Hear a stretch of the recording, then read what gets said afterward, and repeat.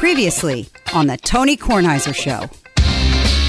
Say prayers to whoever you say prayers to, that when you have a buildup of ice, that the temperature goes up. You don't want the temperature going down. Here's what you don't want. The temperature going down and a big wind coming through. Because branches come off at that. And they're lethal weapons because they're heavier than they normally would be because they're coated with ice. One of these hits you in your chest, it's going through you. You're a dead man. That's my experience. Actually, it's not my experience. It's my fear. The Tony Kornheiser Show is on now. Alrighty then. Daniel Berger gagged yesterday. We're not going to spend a lot of time in the golf. Yeah, like a 4 or 5 shot 4 lead? or 5 shot lead, and he was +4 through the front 6 holes, and he lost the tournament. And how about that Sepp rain? Straka. The rain was... The volume of the rain was unbelievable, how hard it fell. Florida rain. This is what happens, late afternoon Florida rain. No thunder, though, apparently, because they continued to play. Sepp Straka won it, and won it by birdieing, I don't know, maybe 3 of the last 5 holes, something like that. And interesting story. Moved to Georgia when he was about 14. Yeah, His went to the brother University of also played Georgia, at Georgia too, which is a great golf school. They produced a lot of pros. First Austrian to win on the tour, is that what they said? Brian Harmon went to Georgia, who won the junior here at Columbia. Yeah, the junior at Columbia. Now, when he was in the scorer's tent, I couldn't tell. He had a silver can in his hand. I was not sure if it was a Diet Coke or a Coors Latte. Yeah, I think it was a beer. So he wins because Shane Lowry had a bad tee shot on 18. Shane Lowry needed to birdie and didn't birdie and lost the whole deal. Bad tee shot to the left, right, in the schmutz. Yeah, again, they're playing through a squall. Oh, it looked like everyone in the group was like, am I out? Are you away? Trying to wait for the rain to subside. Wow, it was really something. All right. So I'm going to get to some letters in a second, but I just wanted to say this, and it is my marveling at nature. Washington has not had a severe winter in terms of snow. By no means. 3 snowstorms, total of 10, 12 inches. Nothing debilitating, really. But January and February have been very cold. I think I mentioned this the other day. For the first time in my life, my heating bill was over $400 in a month. It's the highest it ever was before. If I checked my records, about $325. It's over $400 for 1 month. We had our highest bill this past period as well, but we've not been through a winter in the new house, and we were asking you as to why this was the case, because we don't keep our house at 75 like you do. Well, Carol does. I don't really like it that way. That's why there are open windows in the middle of the winter. Maybe that's why it's running. Yeah. So it's been a very cold winter. It's been particularly cold on the weekends, which is annoying because you can't go out and play golf. Anyway, with all that cold, a couple of days ago, I was walking the dog, and 2 blocks from here, in an area that gets much better light than I do. My DC house faces southeast, and it doesn't really get a lot of good sun. It doesn't. The Delaware house faces due north and gets no sun. No sun. So if we get a snow in Delaware, while it melts across the street, it doesn't melt at my house at all. So the angle of the sun and when you see the sun has something to do with this. But a couple of blocks from here, with a much better exposure, daffodils were up and out. Yellow daffodils are up and out. Crocuses are up and out, even in this cold. And I notice in my yard, in the areas that get virtually no sun, the stalks of the daffodils have come up. They've pushed through the earth. They're now exposed. And so it's the crocus it's is the miracle of the purple nature. one? Purple and yellow. Okay, and the white one is like a snowdrop? Yeah, that's not a crocus. Those came out about 2 weeks ago. Yeah, so I mean, even in the cold, when you say it's really cold, the they come out. forsythia has started to bloom in that good exposure. Not in your backyard. Not in mine. But a lot of the ones that have like a hot western exposure. Yeah, so, it happens. Bet nature, give the points. Give the points. Let me get to this other thing. I occasionally get mail delivered to the office at DeSales Street, the ABC building, ESPN mail. Some of the mail is from 2020. Bonnie brought over about 8 letters. Some of them from 2020. From 2020. And I wanted to say, Bonnie, where you been keeping these? Anyway, I wanted to read a couple. Yes, we usually do this. We got a very nice note. There's a wedding coming up. It's gone. February. Oh, no. Please respond by February 26th. March 26th. Silver Sycamore in Pasadena, Texas. Dinner and dancing to follow. Melanie Moore and Andy Netzel. And they sent me an invitation, which is nice. Get a +1? I invite you to using the term grandpa in the hope, dear Dr. Grandpa, that in your old age, you will think I am actually part of your family and attend my wedding. Although I know better and there's a better chance of Wander Suero making the Hall of Fame than you attending some rum-dum's wedding. Please let me know which of Wilbon's 4 houses to send his invitation to. The woman to whom I'm about to be related by marriage disapproved of me using Nigel's yardstick and string method, so I was professionally measured by some hotshot at Indochino, who undoubtedly reads Louise Gluck in his free time. It's very lovely from Andy. So that was nice. I got that. Here's one from 2020. This is my favorite one. Please send help quick. What's the month? 2020. May 5th, 2020. It's addressed to Jimmy Pitaro. It's about me. Wait till you hear this. Dear Mr. Pitaro, I've been a devoted fan of Pardon the Interruption for the past 15 plus years, watching almost every day, but a couple of months ago, so that would be in like March of 2020, I quit the show once and for all. I just can't stand Tony Kornheiser any longer. Kornheiser has become so arrogant over the years, and it's hard to understand why. His commentary has long been superficial. His attempt at humor is seriously outdated. Very simply, his time has come and gone. On the contrary, Mike Wilbon continues to excel in his role at PTI. He's been carrying Kornheiser for a long time, and he speaks with substance and clarity on the pertinent topics of the day. Kornheiser was a massive failure during his brief time as a commentator on Monday Night Football. He's arguably the worst analyst in the 50-year history of Monday Night Football. It is time to replace Kornheiser. Maybe he can take his show to the Catskills or the assisted living circuit. Thank you. Very truly yours, Dave Joseph, Kansas City, Kansas. If anybody lives in Kansas City, Kansas, who knows Dave Joseph, tell him I'm still here. I don't know how he's doing, but I'm still here. It's my favorite letter of all time. 2020. Here's one that made me think because it was a little bit disturbing. This is 2022. It's from, it doesn't even say who it's from. It's signed, it looks like KDR or something. Dear Tony, I would listen religiously to your every podcast.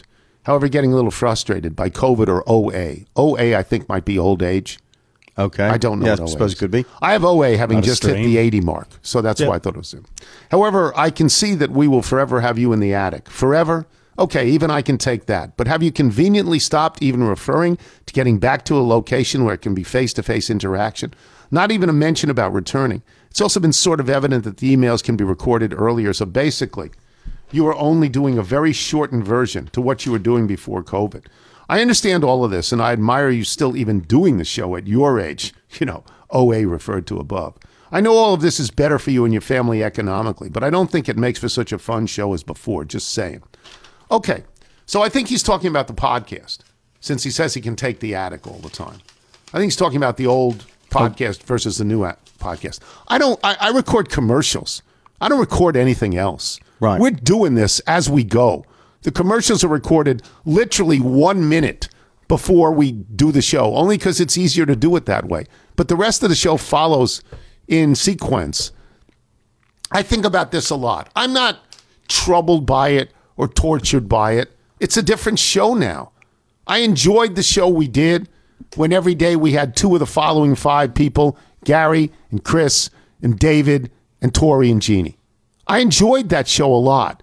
It became impossible to do with COVID and mask regulation. It became impossible to do. Is it impossible today? Still, tomorrow it's okay. Tomorrow I think changes. March 1st. Tomorrow it's I think it's magically okay. okay. Yeah. So, I mean, I'll think about it. I'll think about going back to a studio. But Michael and I have talked about this at great length. It's a different show, but you like this show. I do like the show. I miss seeing my friends, and I miss the spontaneity of what that show offers, and I miss the different segments. I say this all the time. I feel bad that the burden falls on you because you now have a 2-interview show, so it's a phone-heavy show. But to be fair, when you balance it out 3 times a week, you're the best interviewer that I listen to. So I actually have found myself looking forward to those more intimate conversations.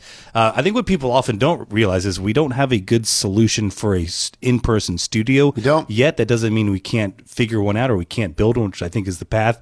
If anyone has ever seen where Kip Sheeman does his show, I think something like that would give us more flexibility. We had a new space in the radio studio, but that still did not offer us the positioning around a table that would provide some of that spontaneity or banter that we grew to really appreciate. Yeah. So we think about this too. Now I want to go back to that letter. It was printed in landscape mode. What do you mean? It was horizontal. Oh yeah, that was weird. Yeah, it was a little strange. Active choice. Yes. From Mark Phillip. We didn't sign his name. Mark Phillip in Oswego, Illinois, not Oswego, New York. I'm writing regarding, this is June 15, 2020. It's about the national anthem. He offers changes on the national anthem in football because Colin Kaepernick says, please respond so I'm aware that my suggestion has been received and any thoughts you might have about this possibility. It's 2 years old, and I'm responding now because I just got it, and there's not much I can do about it because nobody listens to me. Were these letters delivered to you unopened or opened? Unopened. I got from John Huerta in Warren, Arkansas. He asked for an autograph, and so I can do that. That's easy. But that also was 2020. He may be gone by now, for all I know. Here's one. Michelle Taylor. Michelle Taylor Ware. Lyndhurst, Ohio.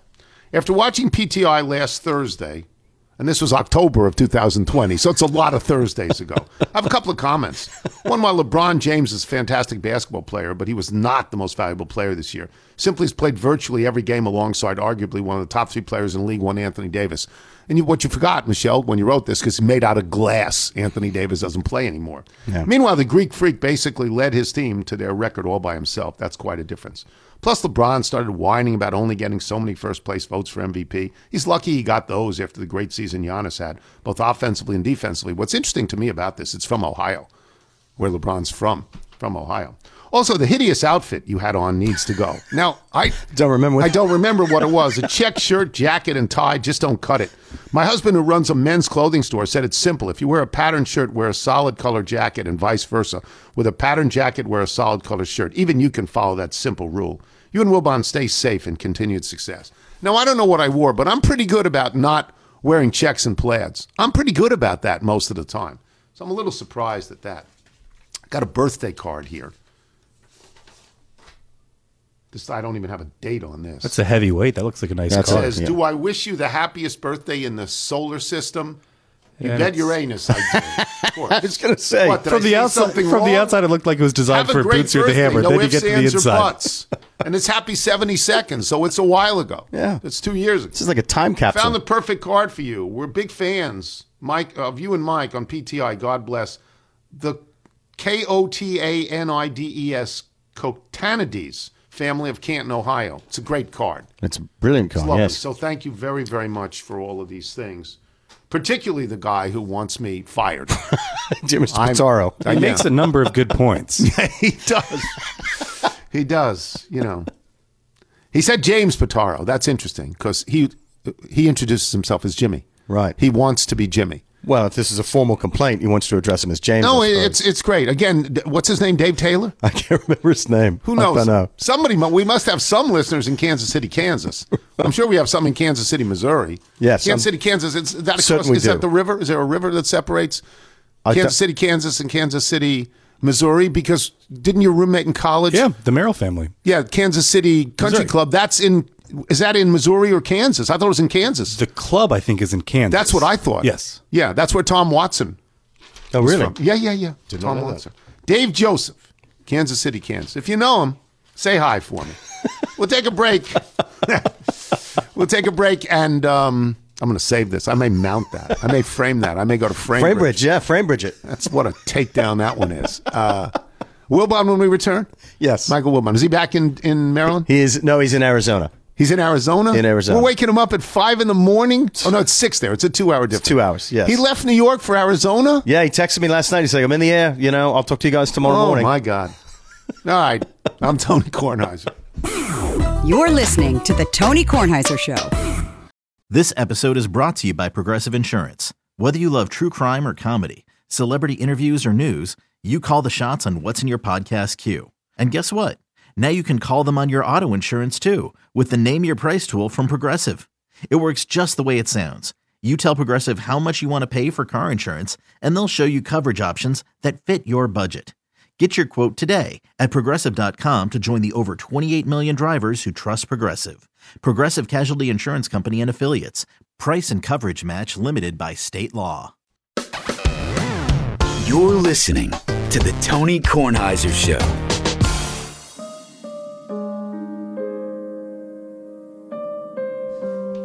This is sent to us by Michael Granberry, who we like so much from the Dallas Morning News. Yes. He writes, Leslie Mendelson is young enough to be the daughter of every member of the legendary rock band The Who, for whom she twice opened at Madison Square Garden, where she also sang the national anthem at a Knicks game. She recorded a duet with Bob Weir of the Grateful Dead, and in 2018, she and longtime collaborator Steve McEwen were invited to team up with Jackson Browne to write a song for the documentary 5B about healthcare workers in the early days of the AIDS crisis. The result is A Human Touch, sung by Mendelson and Brown, that also appears on Brown's 2021 album, Downhill from Everywhere, which was nominated for a Grammy.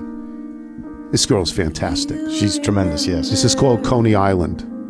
We're going to play her twice today, Leslie Mendelson. Everybody Michael Granberry sends us is tremendous. And this is a girl from South Setauket on Long Island, so that makes me very, very happy.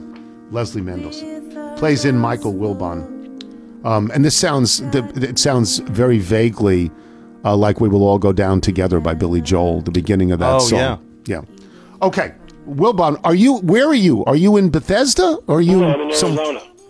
So you left New York and went to Arizona last night? Yes, exactly. Okay. Well, I got a note this morning from my friend Mike Crowley, who said that Dick Versace passed away. I remember Dick Versace as an NBA coach with one of the great perms of all time, a wildly gray perm.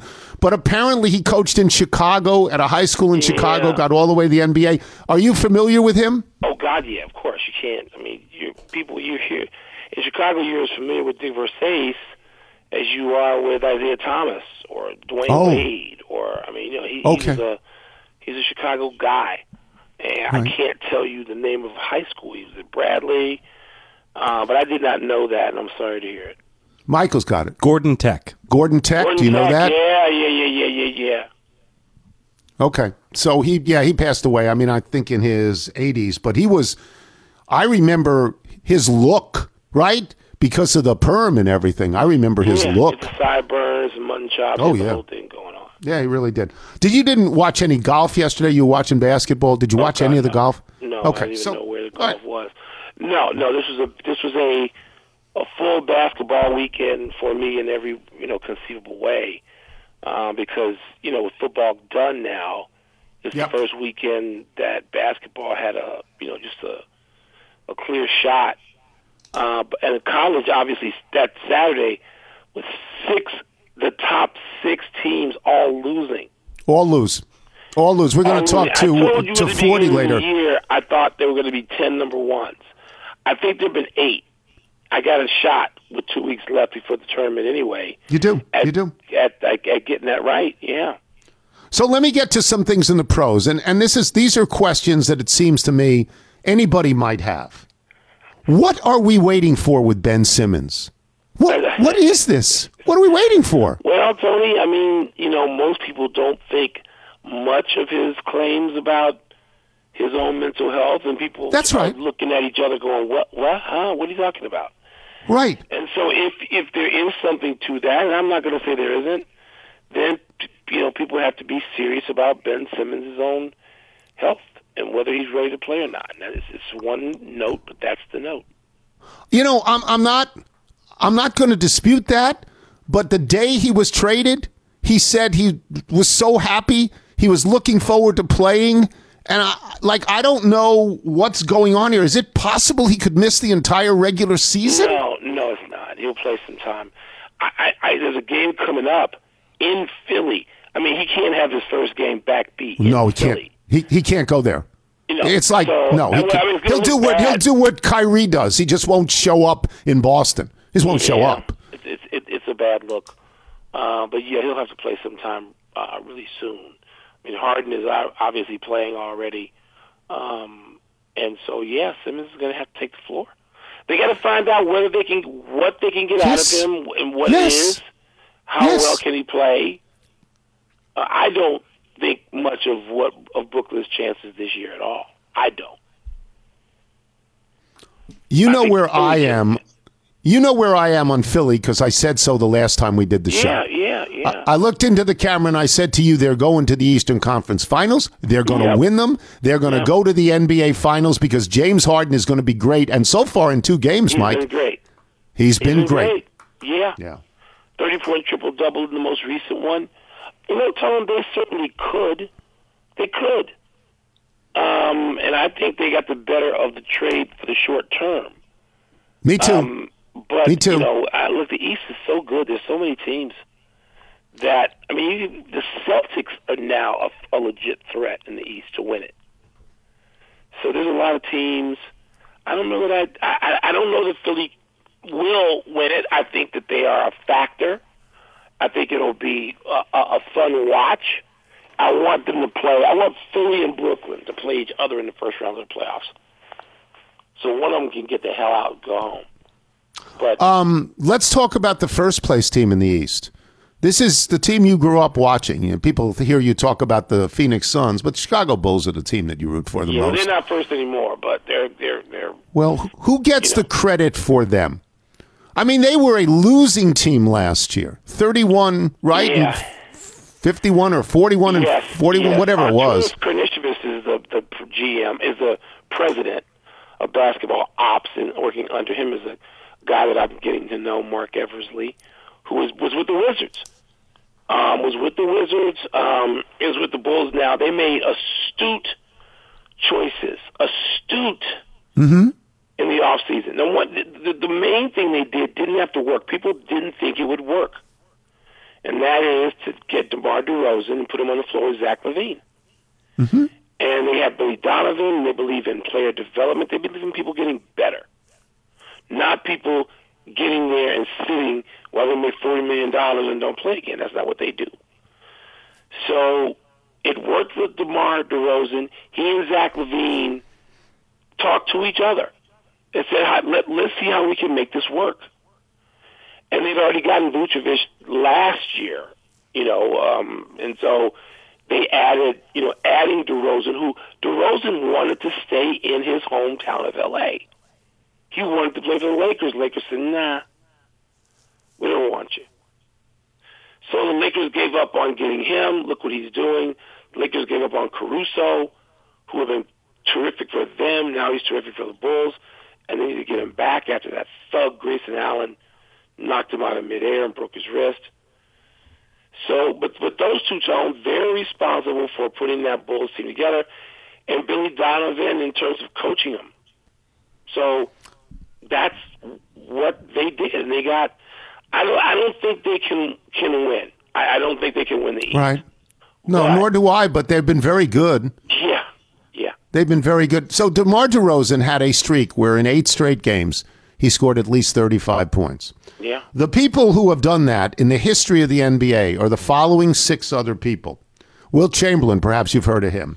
Michael Jordan, Larry Bird, LeBron James, Kareem Abdul-Jabbar, and James Harden. It's a fantastic list. And it got me to thinking, Mike, and I was walking the dog the other day, and I tried to come up with my top 10 NBA players of all time. And I don't have a 10th. I think you and I will agree with the 9. I think, but maybe you have a 10th. To evolve a little bit. I bet we're going to agree on 6 of the 9. Okay, here's what I've got. Okay. I got Wilt, Russell, and Kareem. I don't know how you cannot have Wilt, Russell, and Kareem. Yeah. I got Magic, Oscar, and Jordan. Yeah. And I got Bird, Kobe, and LeBron. But I don't have a 10th. Who do you want to throw somebody out of that, or do you want to put somebody into that? I mean, you can put. There's going to be a heavy emphasis on championships, and that's what hurts Oscar, who won one. Mm-hmm. That's right. But as you know, he's the greatest player I've ever seen. I know. I get that you feel that way, and I get why you feel that way. I'm old. There's a couple of modern players you could put in there. Go ahead. You could put Kevin Durant in there. You could. But Kevin Durant could retire as a top 10, 11, 12 player. Okay. Okay. You could because I think he's got to win. I think he's got to win somewhere other than Golden State, don't you? Okay, and that's fairly legit. Right. I mean, that's totally legit. Right. Okay. You could put Steph Curry in there because he's the single greatest player at the most important thing in basketball, which is shooting it. Yes. So you could put Steph Curry there. I don't have Shaq there. He's Nor in do that I. 11, 12. Yeah, because I've got these other three centers ahead of him, clearly. Yes, I understand that. I get that. Yeah. I totally get it. Yeah. But Yeah. I'm just saying those are the people that you'd offer up Right. as possible tens. Those are the But people are that you'd offer. Are you okay with my 9? So Oscar Yes, is the of one course. that you. Yeah. Of course. Because I'm okay with Oscar, out too. there. Yeah. I'm out there with the dog, and these 9 just flow right off your tongue. I mean, you just go, okay. No, I mean, Like, I think another guy you could have for your 10 is Tim Duncan. yeah, because he's got 4. Yeah. He's got 5. Oh, he's got 5. Okay. He's got 5. He's got all 5 of the One ones with that Robinson. Right. Okay. the Spurs Yeah. have. Yes. So, those are the people who would be in that discussion. You said LeBron, right? Oh, sure. Yeah. Okay. So, you could put Tim Duncan in there. You could put Steph Curry there. You could put Shaq there. You could put – I mean, there's a limited universe of people that you could put in that spot. Here's what I was – people. So I was thinking about that. I mean, those 9 are fun. What I can't do anymore is have a top 5. No. I can't. It's too hard. I can't. It's too hard. It is, isn't it? Yeah. And if you go top 4, if you go Mount Rushmore, I can't do it. Well, I do it, and then I now have backed off what I have believed for 10 years. My Mount Rushmore has been Russell, Magic, Jordan, and LeBron. Mm-hmm. And the longer I have said that, and I have been absolutely certain in my life in those 4, and I go, wait a minute. What is it that LeBron is better at than Kobe? And the answer is playmaking. But he wasn't as good as Kobe at some other things. And so I can have Kobe on that list. The further we get out, the more I say I'm not going to be as automatic about that as I've been. See, I would also say this. Give me your 4 again. Russell, Jordan, Magic, Kobe, and okay. I'll take the other 5 that I've got and I'll play you. Do you know what I mean? Sure. I'll play you because I think I'll beat you. Because you've given me Wilt and Kareem, so I think I'm going to beat you. Yeah, but the problem with Wilt and Kareem is they're not Russell. They're great. I understand. I feel I can definitively make the case for Russell over Kareem and over I get Wilt. it. I get it, but I'd like to see Russell. I reject the notion that the Celtics players, that Russell was surrounded by better players than Wilt. That's garbage. It's garbage. Because Wilt played with Elgin and West, and he lost to the Celtics. Sorry. Yeah, but they also won 1. They won 1. They won 1. They lost 7. Yeah. Jerry West lost 7 times to the Celtics and Russell. Right, but Wilt wasn't on most of those Wilt teams. was on 2 or 3 of those. 2 or 3. That's all. 2 or 3, and they won 1. They won They won 1. Well, okay, yeah, that's right. 1 is the Kansas City Chiefs. Well, but Wilt was older then. But see, I would make the case for Kareem. As great a defender as Russell is, he can't guard. Kareem's 7'3". He can't guard him. Look, Kareem had the single greatest weapon in the history of the game. The hook. Here's my the problem skyhook. with Kareem missed the playoffs. Yeah, Kareem twice. had to be resuscitated by the arrival of Magic Johnson. It's true. It's true. This is my problem with LeBron. Don't tell me you're the GOAT, young man, if you have to go to Dwayne Wade and say, bail me out. Right. I don't want to hear that. You're not the GOAT. LeBron will never be the GOAT. No, he's not. You have to go to a guy who's a peer, who already had a title, and say, help me. I'm sorry, Michael Jeffrey Jordan ask anybody to help him? Yeah, teammate Scotty. That's it. So no. So that's why I think I can have Russell goes above Wilt and Kareem, Jordan goes above LeBron, and Kobe. The more I think about it, the more I just say LeBron was not better than Kobe. He isn't. Now I'm sure there's some people who could. I ain't talking about analytics people. I don't give a damn what they say. I'm talking about having watched both of those guys, both of their careers, every inch I watched them both. Careers. I watched them both. What I would say, I thought about this. If there is a statue of Kobe, and I'm sure there'll be a statue of Kobe, I want his left leg kicking out, kicking the defender as he goes up in the air. That's right. That's what I want to see. Reggie Because did that too, because that was allowed, and there is a statue. There's a statue. It's in L.A. Left leg out. Staples. Fantastic. All right, I'll talk to you later. All right, Tom. Go to bed. Michael Wilbon, boys and girls. Waking up early in Arizona. We'll take a break. Pat 40 to talk about what Wilbon said, that the top 6 teams, for the first time in the history of the world, the top 6 college teams all lost on the same day. I'm Tony Kornheiser. This is the Tony Kornheiser Show. With threats to our nation waiting around every corner, adaptability is more important than ever. When conditions change without notice, quick strategic thinking is crucial. And with obstacles consistently impending, determination is essential in overcoming them. It's this willingness, decisiveness, and resilience that sets Marines apart. With our fighting spirit, we don't just fight battles, we win them. Marines are the constant our nation counts on to fight the unknown. And through adaptable problem solving, we do just that. Learn more at Marines.com.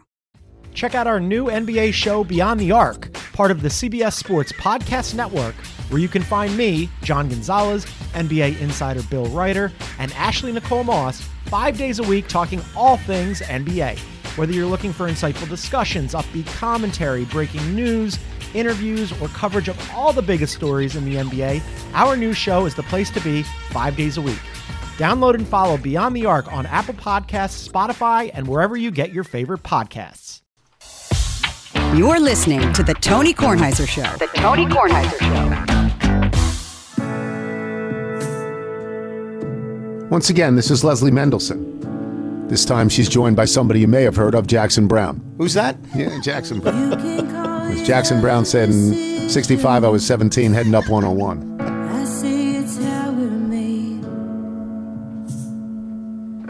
As Jackson Brown once said, that girl can sing. Yeah. This girl can sing. And Michael Granberry says that she does a fabulous cover of Be My Baby, which I would love to hear. Yes. Leslie Mendelson, boys and girls. Michael, if people like Leslie Mendelson want their music played on the show, what do they do? Send us your music by emailing it to jingles@TonyKornheiserShow.com. She plays in Pat 40, and this extraordinary thing happened. Or maybe I'm exaggerating when I say extraordinary, because it's just sort of arbitrary that teams are ranked.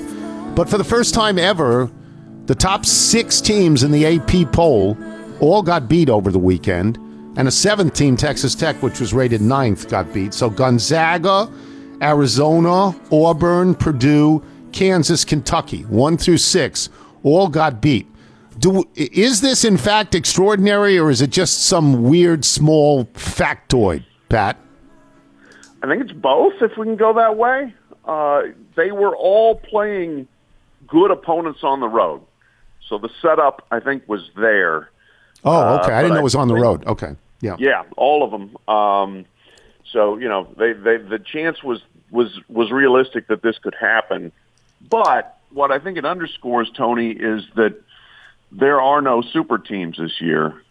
Everybody except Murray State has more than 2 losses. Only 2 teams are undefeated in their leagues. And in the Power 5, nobody's undefeated in their leagues. Power 6, if you want to throw the Big East in there. So, I think there was nobody undefeated in the whole country as of mid-January. I just think that there's a little bit more competitiveness at the top, spread across a large number of teams than we usually see. Yeah, I remember having this conversation with Billis about a month ago where he said that last year everybody knew that Baylor and Gonzaga were the 2 best teams. The number 3 team was far back. I don't know if you agree with that or not, but then he said this year we don't have that. We don't have that. It's more of a blanket approach. You would agree with that or no? Yep, agree with that completely. I think we're looking at a dozen teams that could probably win a national championship at this point, as opposed to last year when it would have been a real surprise if it weren't one of those 2. I always look at Auburn because as much as I like Bruce Pearl, I really don't know how he's allowed to be a coach anymore, but I really like him. Auburn has now lost 3 straight on the road. I mean, you'd say to yourself, once you get into the tournament, there's no more home games. Now, everybody's on the road, but on the road at somebody else's gym is different because these are neutral sites. But I look at Auburn that way. But the other thing that, in my lifetime, the SEC was Kentucky and a bunch of football schools. And now the SEC seems to be maybe the best basketball conference, or maybe the Big Ten is. I don't know. But how did the SEC get good? I think what they've done, first of all, they've done some good hiring. And as you said, probably tolerated some stuff, such as Bruce Pearl and Will Wade, both still being employed where they are. Yeah. So, you've got John Calipari, you've got Bruce Pearl, you've got Nate Oates doing a phenomenal job at Alabama. You have Eric Musselman doing the same at Arkansas. And so you've got good coaches who are recruiting well, and you have schools that are flush with money so they can put anything they need to into it because they're all making a gazillion dollars in football revenue.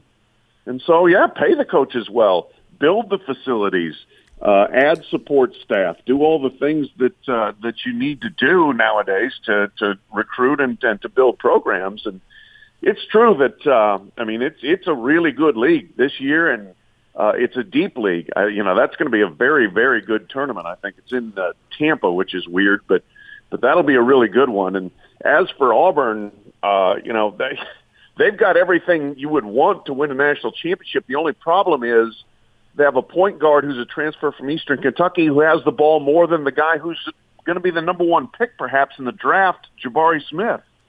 Bruce is he always lets his point guard go a lot, but you might want to bring in Wendell Green Jr., who's a good player, but still, again, a transfer from Eastern Kentucky, and say, see that guy there? He's going to be making $100 million in this summer. Give him the ball. Yeah, well, maybe Bruce will find that out. Somebody will tell him that. Maybe you'll tell him that. So the SEC is really good. What I wonder about is all the stuff we ever basically read about name, image, and likeness is for football players in the SEC. Is that stuff exist in basketball too? Well, it certainly does at Kentucky. They got some nice deals at Kentucky. One could say they've always had nice deals at Kentucky. We just know more about them now. But there's name, image, likeness opportunities elsewhere as well. Arkansas has a great following, and has got people that will get behind their program. Tennessee, I think they've done some stuff, and that's another area too where the SEC, their backers, their boosters will do what they need to get players, and that's going to help, I think, the SEC long term as well. The transfer portal is a very big deal in football because you can't go to the pros in football after a year. There are rules against it. The one-and-done rule is the stupidest rule in the history of mankind. It's ruined college basketball, but it still exists. But is the transfer portal anything in basketball? Because if you're really good, aren't you leaving as soon as you can?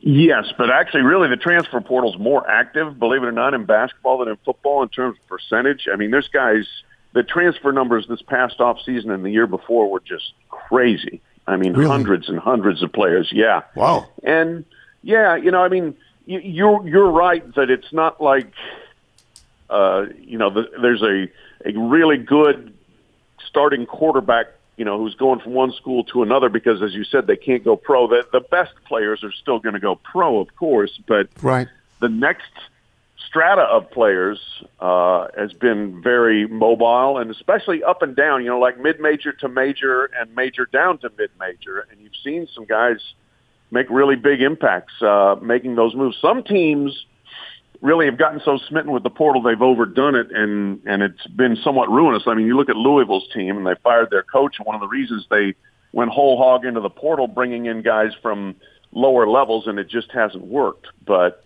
it's been very popular amongst basketball coaches and programs as well. On Saturday, I think it was Saturday, maybe it was Sunday, I'm not sure, Mike Krzyzewski and Jim Boeheim went against each other in Syracuse the last time that they're going to do that at a home arena, because if they play each other in the playoffs, it'll be at a neutral site. How long does Mike is leaving.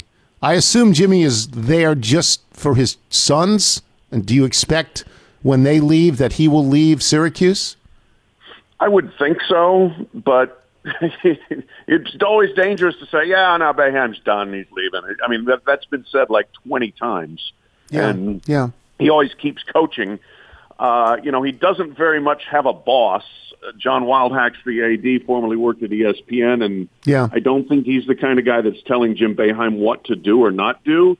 Mm-hmm. But this has not been a good season, and his sons are probably done after this year, and there's speculation that Boeheim would be done.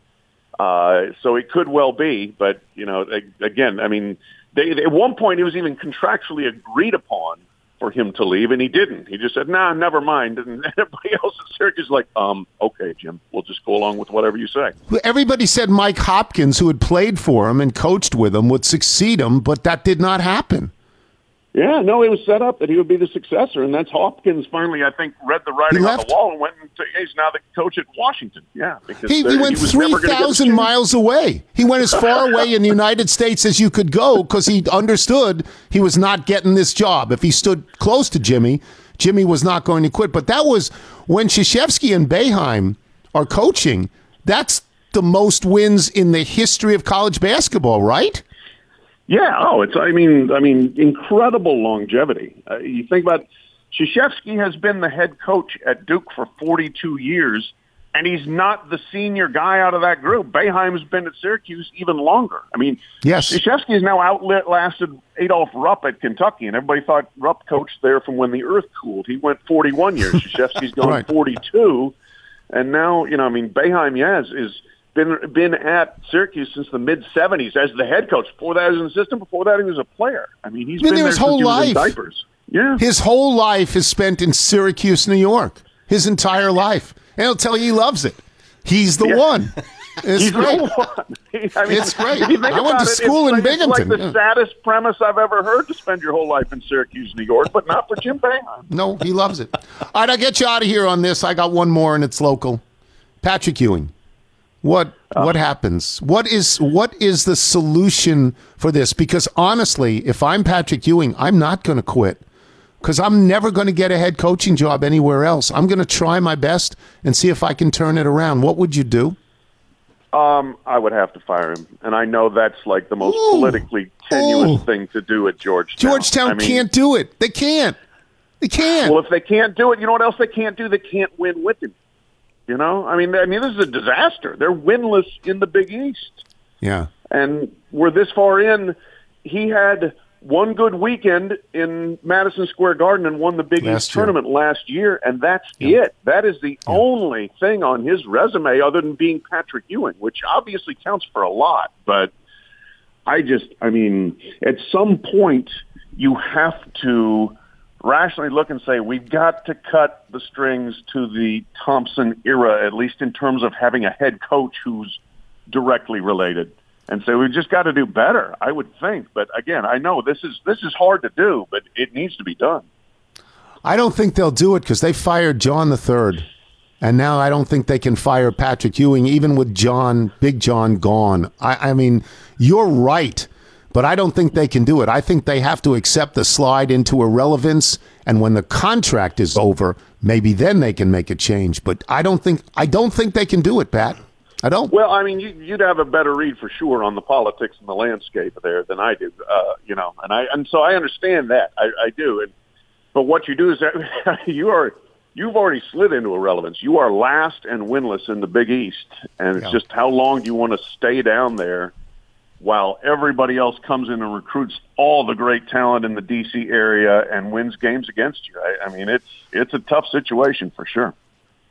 Thank you, Pat. Talk soon. My pleasure. Thank you. All right. Pat 40, boys and girls. We'll take a break. We'll come back. Email and jingle. I'm Tony Kornheiser. You're listening to The Tony Kornheiser Show. Here comes Tony's mailbag. Got your emails, faxes, and your notes. Here comes Tony. made some for all of you folks.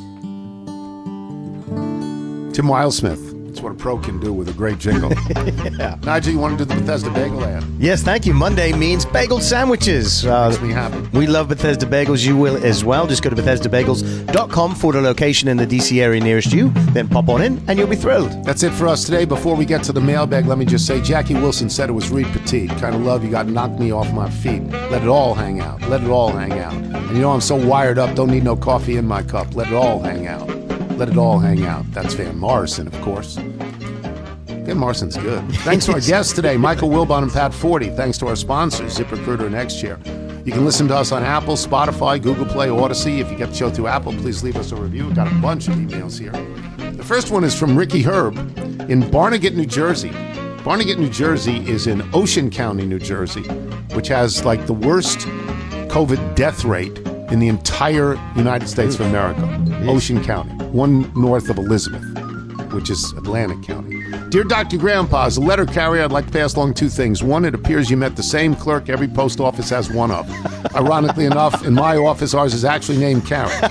They perform the job, but customer service is at the tail end of importance to them. Sorry you ran into that clerk. B, the cash thing is a COVID thing. Chalk that one up for Nigel. It goes by local guidelines given out. If the mayor said the township offices don't take cash, then the post office won't as well. At this point, I would normally ask to be the official letter carrier of the Tony Kornheiser Show, but I know there are too many candidates for that listing. So instead, I'll just ask you to tell Dave Brown from Charlottesville to eat it, which I'm happy to do.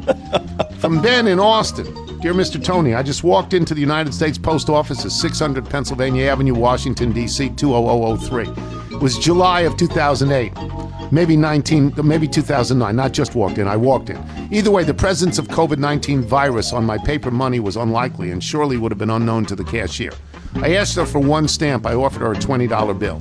She said, we can't give you change for that. I said, you mean you don't have change for a 20 or you don't want to give it to me? She said, we don't give out change for 20s if you're only going to buy one stamp. I took the bill, held it in front of her, and read the inscription. This note is legal tender for all debts, public and private. The signature under it is the Treasurer of the United States. The money is issued by the federal government. You're a federal government agency. You're required by law to accept it. I had no idea if that was actually true, but it's Washington after all, so I figured the facts didn't matter. I walked out with my stamp in 1948 and change. Straight cash home. From John Howells, who writes, hey, Grandpa, when you re-release your book, you could make a slight revision. I'm back for more credit or debit.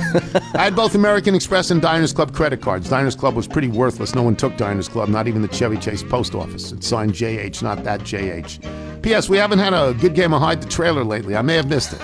Did you call the number for trailers and tell them where to hide it? From Jesse Wire in Warrenton, Virginia. American Express tells people who've had the card since 1972 to go online and get their complimentary gift. I don't think the irony is lost on them. Michael, I didn't get it yet. It might take a while. And again, it might be redirected to my house. From Papa Thiam in Paris, France. While listening to the email of the Canadian blues pianist, now officially representing the podcast in London, all I could think was, if this guy tells us he's also a neurosurgeon in his spare time, I'm going to jump off the roof. A man can take only so much humiliation. From Jake in Emmaus. Oh, by the way, I sent the money back to Mr. Speicher because the kid didn't apply. Oh. Jared didn't apply. So if you're not going to apply, get your money back. Got to apply, kid. The correct pronunciation from Makungi is Makungi, Makungi, not Makungi. Makungi is a Lenape Indian phrase signifying the feeding place of bears. Makungi is the home of the world-famous Allen, Organ, and Mack trucks. Every heavy-duty Class 8 Mack truck built for the North American market is assembled at its Mack Lehigh Valley operations in Makungi. I didn't know that. Did not know that, yeah. From Avi Sherman in Montreal. Greetings from Montreal. I listened to your show yesterday when you told the story about your adventures at the post office and the inability to pay with cash. A few years ago, pre-pandemic, my wife went to the passport office to renew her passport. The renewal process here in Canada is really quite easy. As long as you fill in the form correctly and bring your old passport, you're set once you pay the fee. My wife was shocked to see a sign at the window clearly stating debit or credit only. How can the passport office, which is part of the government, not accept cash? They are the ones who create the cash in the first place. I thought the story would amuse you and also provide you with some solace, knowing that even the littles in Canada are facing the same problems you are. I just find it amazing that a government office will not accept cash. From PJ Donnelly. Weirdest thing. I, too, was in the post office the other day in Springfield, Virginia, and was able to mail a small package. When told the price of postage, I placed a container of blueberries on the counter and walked away. I just received confirmation that the thing was sent. Here's from Shad. You still rang the bell? You're lucky she didn't just say, crypto only, Grandpa. Yeah, that would be a no-go for you. Crypto is, for most of us, not working for me. From Eric Nielsen. You know, you could have used your American Express card at the post office. But I know. I didn't bring it. I left home without it. From David Collier. From the Washington Post restaurant chat the other day, Little's Helping Bigs, and a genie shout-out, literally. Yours, David Collier, Severna Park, Maryland. Best restaurant near the 20015, guest, 11:15 a.m. Your old WAPO colleague, Tony Kornheiser. I guess this is written. Yes. Recently stated that he missed going to restaurants. He has avoided going out for nearly 2 years. Can you suggest any decent spots near his home in the 20015? Tom Seitzma, who's the food critic, writes, I think Tony might go for the Great Chinese Fair at Q by Peter Chang and the jazzy ambiance and American cooking at Woodmont Grill. Tony's editor used to have an office next to mine in the old Post building. I remember the two of them hashing things out, sometimes loudly. So have you eaten at either of those? I have not. Have Michael? you? No, but I think the Woodmont Grill's that's an old Bethesda standby, right? I don't know. I haven't been there. I'll have to write that down. Joel Bartow in Parkland, Florida. John Daly went to the same high school I did, Helios Catholic High School in Jefferson City, Missouri. In 1983, Daly won the individual Missouri Golf Championship, and Helios, I hope I pronounced that correctly, I doubt I do, won the state championship. With Daly as the punter and place kicker, John Daly, who knew? The Helios football team also won the Missouri State Championship in 1983. Daly still holds Missouri State records in both golf and football. Best 9-hole golf round, 31, and most PATs in one game, 10. 31. Let's go the PATs. That's more surprising than the 10 or the 31. From John Pearson in Milwaukee. Since I just let the show steer all of my narratives, I wanted to leap on board to the hey, he's famous and from my town mania. I'm from Whitefish Bay, Wisconsin. First, it is the home of two-time World Series champ Craig Counsell, who's, of course, back here managing the Brewers, and is the reason that every dad in town duct tapes a baseball bat to their son's hands so they can stay up into the wee hours taking batting practice until they drop. Because if he can make it, it can happen. We also boast Jeffrey Hunter, who played Captain Pike, the original captain, on the pilot for Star Trek. And had the studio not delayed in moving forward, we would never have discovered the bounty of William Shatner. Mr. Hunter was also in The Searchers with John Wayne well before Star Trek. Right. And Sexy Susie sins again afterwards, and I'm thinking that watching that classic on my work computer might not be a good idea. You know, and other than fellow Little and local news anchor Ted Perry, that's the list. From Jane in Vienna, Virginia. I wasn't born there, but I did spend most of my growing up years in Tifton, Georgia. See, this is what we should be doing, small towns. Yeah. I can't think of anyone famous from Tifton, though I'm sure we've had a professional football player or two over the years. After all, it's South Georgia and football's king. But I do know a Tifton-related thing in which you may have more interest. Tifton Turf, the company that makes some of the grass you've probably played golf on. Are you familiar with I'm Googling this right now. Okay. My golf knowledge ends there, but I remember Michael remarking on a Turf variety a long time ago, and I kind of felt like it was a David Aldridge moment, sort of. Love the show, been listening for 13 years. From Justin Johnson in Arlington, Virginia. I guess I'll jump on this. The band Poison is from my hometown of Mechanicsburg, Pennsylvania. As a 12-year-old, boys, my friends and I would ride bikes to a local flea market on Saturday mornings where Brett Michaels' dad would sell us knives and lighters. He always had a top hat, sunglasses, lots of jewelry, and a van that was painted with the word poison on both sides. He would say, "Don't use these to kill anyone, kid," as he collected our saved-up lunch money. Looking back, I assume this was his last-ditch effort to protect himself legally in the event that any of us accidentally stabbed each other. So it's good to see where Brett Michaels comes from. Yes, it is. Eli Cruikshank, Grand Manan Island, New Brunswick, Canada. I hope I'm not too late on the subject of famous people from your hometown. I live on the small island of Grand Manan or Manan, I don't know, with a population of about 2,500. There has not yet been anybody famous out of my hometown until me. I'm only 17, but one day I'll be on ESPN. I'll be a well-known person in the sports media world. Who knows? I may be the next Tony Kornheiser. I do have the long last name and bitterness, just like Mr. Tony. How good is that? 17. Yeah, you're on your way, kid. Dear Mr. Tony, this is from Dan. I just wanted to write to let you know we don't have any famous people from my hometown of Pumpkintown, South Carolina. real Pumpkin name. Town. Oh, where's that? Do you think Chan knows where that is? We have Jerry, who makes pretty good breakfast at the local diner. Do you know Jerry? Good guy. That's pretty much all I got. From Matt in Corning, New York. Did you ask if the woman at the post office took Bitcoin? From Drew Kofsky in Westfield, New Jersey.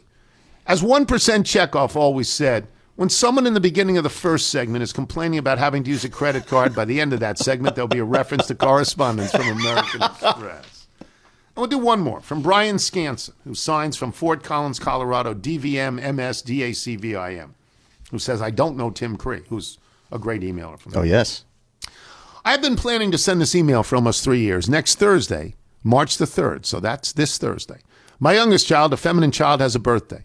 She's the third of my 3 children, and she is turning 3 years old on the 3rd day of the 3rd month. Moreover, on the day she was born, we went to the hospital as expecting parents do. We were pros by this point, and the day's events progressed routinely. It got to be nearly afternoon when the woman to whom I'm related by marriage progressed in labor. Nearing the joyous moment, I realized it was 2:57 p.m. I glanced at the OB and questioned whether we could slow things down a bit. She gave me a curious glance, but then understood my ploy when I pointed to the time. My wife recognized the critical decision before us and acquiesced. At exactly 3 p.m., the little one entered the world. My third is turning 3 on 3/3 at 3 p.m. Thought you would appreciate it. Also, I'd like to request the title of official veterinary cardiologist. Absolutely. Boy, I hope that Chessie doesn't need you, or the Tony Kornheiser Show. Presuming it is not yet taken, if you grant me this honor, I'll ignore the comments the other day from you and Michael about Hank the Tank, the 500-pound bear near Tahoe. You suggested he would eat his way to a heart attack. Bears don't suffer metabolic syndrome, have evolved to tolerate obesity, and very rarely develop coronary artery disease despite being the textbook examples of yo-yo dieters. Information for life. Thanks for reading my email, and to Eric Scanson and Chris Tabaka, who turned me on to this podcast 7 years ago. It's my first email. Eat it. It's great. If you're out on your bike tonight, everyone, as always, do wear white. But we don't have the chutzpah to do it.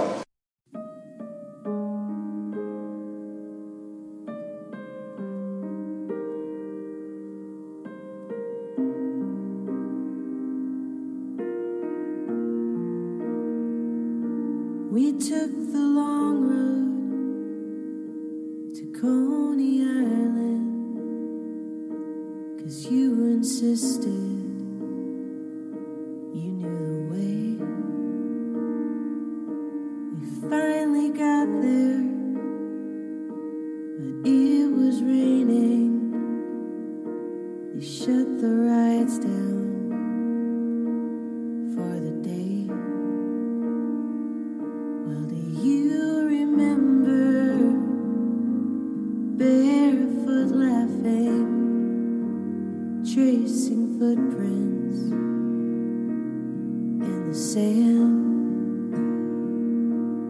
with our mouths full of cotton candy? We had love eating from our hands. Coney Island's coming down, and our feet have touched the ground, and now there's no going back to anything we had on Coney Island.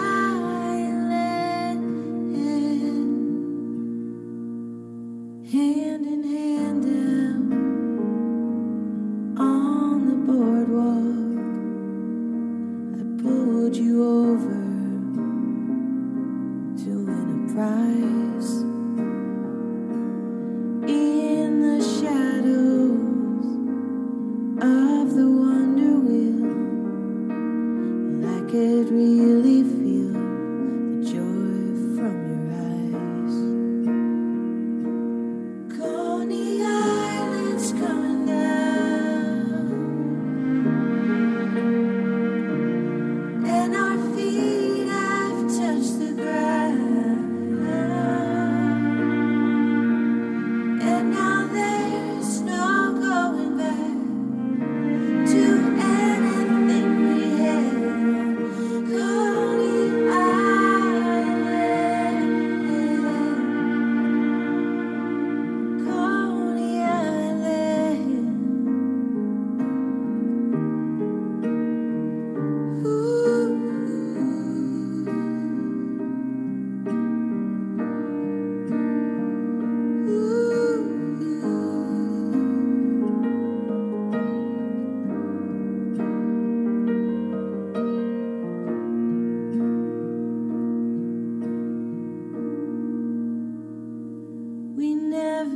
had to ride the cyclone, but we had one of our own. Carousels and roller coasters have gone and left us all alone. Coney Island's coming down, and our feet have touched the ground, and now there's no going back to anything we had on Coney Island. Coney Island's coming now, and our feet have touched the ground, and now there's no going back to anything we had on Coney Island.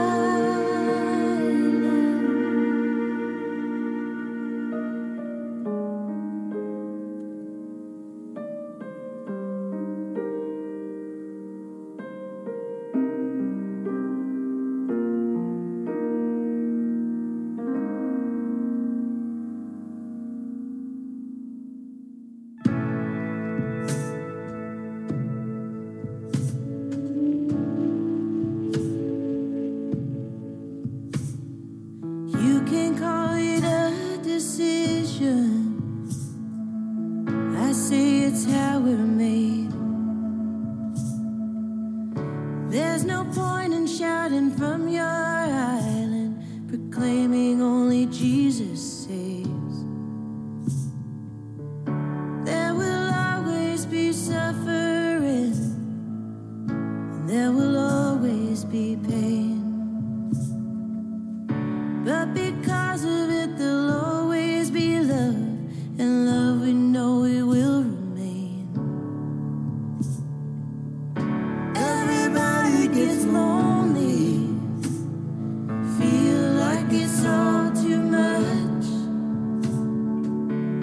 reaching out for some connection, or maybe just their own reflection. Not everybody finds it, not like the two of us. Sometimes all anybody needs is a human touch.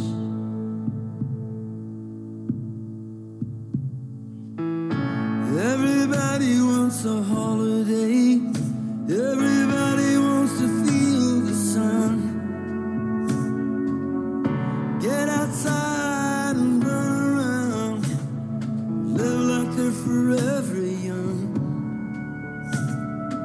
Everybody wants to be beautiful and live life their own way.